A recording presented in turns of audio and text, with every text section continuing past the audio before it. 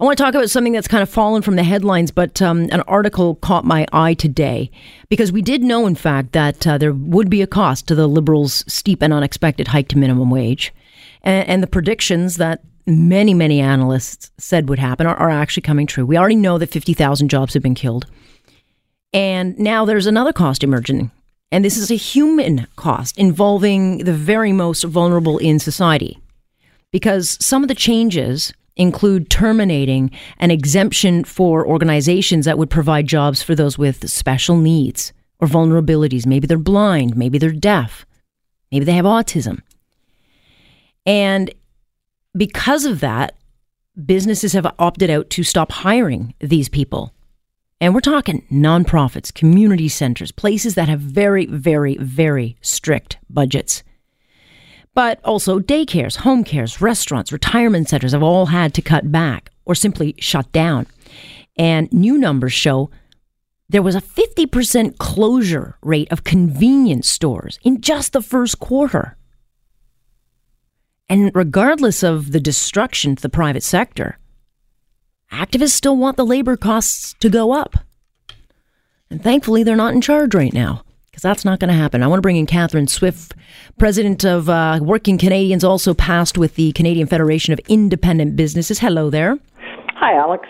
It was actually from you that I had seen this article that recently ran in the Financial Post written by Matthew Lau. I was a little bit surprised, at some of the information that was in that, especially, when we hear about things like, those most vulnerable not being able to work now because they're basically being fired. Yeah. Boy. Well, where do you even start on this dumb, brute instrument, blunt instrument policy that was brought in, obviously, to try to re-elect Liberals? Well, that didn't work, thankfully, because there were so many other policies that were horrendous that they were promoting. But yes, it has hurt so many people. But again, this is not a surprise. And you said that in your intro, Alex. This has happened in other jurisdictions. This is not a novel thing. The disabled groups, the nonprofits that operate on a shoestring. I heard from a number of Goodwills, for example, who operate again minimal sort of profits. They're a nonprofit, so there isn't any profits. They're paying people at a relatively low rate. They went out of business.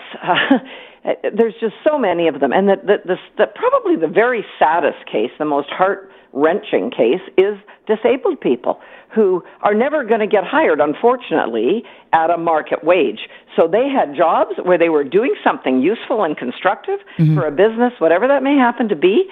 Yes, it was not minimum wage, and there was an exemption, as you mentioned, in the previous legislation.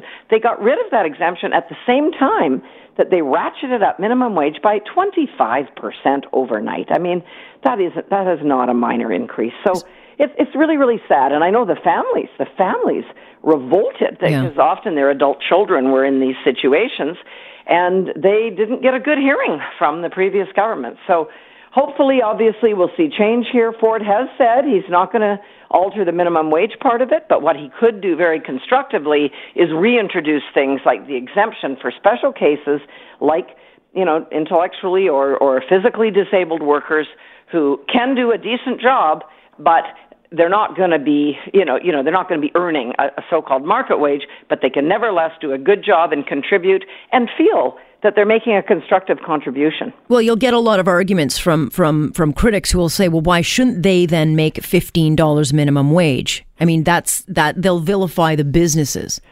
Well, but the businesses are going to go out of business. Because these people, again, no fault of their own, but they're not productive in the sense that a fully abled worker is. So they are not going to be, able to produce a $14 an hour, whatever the magic number you want to come up with is, in terms of productivity. So do we just want these businesses maybe to be endlessly subsidized by government? I don't think so. We had a situation where these businesses survived. Yeah, they weren't highly profitable businesses, but they were people that were making a very good contribution to their communities. They were making, whether it was a good or a service or whatever, and they were employing people that wanted to be employed at the wage they were employed at. And frankly, what the heck is wrong with that? Yeah. Everybody was happy. what was the problem there? Yeah, The I problem have was the talked to government, parents.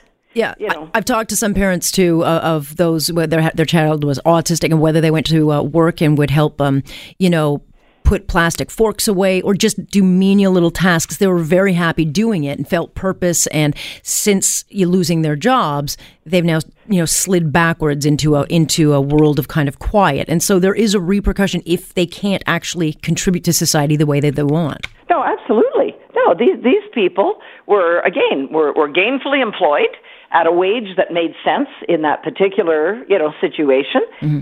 The employees were happy, the employers were happy. It was working for everybody. And yes, the sort of immeasurable cost is that these people now that don't have jobs are no longer feeling they're making a contribution. It's affecting their self-worth and, all of that intangible but nevertheless hugely important stuff. And it just never ceases to amaze me. People consistently refuse to learn from history, from experience in other jurisdictions. Seattle remember they were a big high-profile promoter of the minimum wage.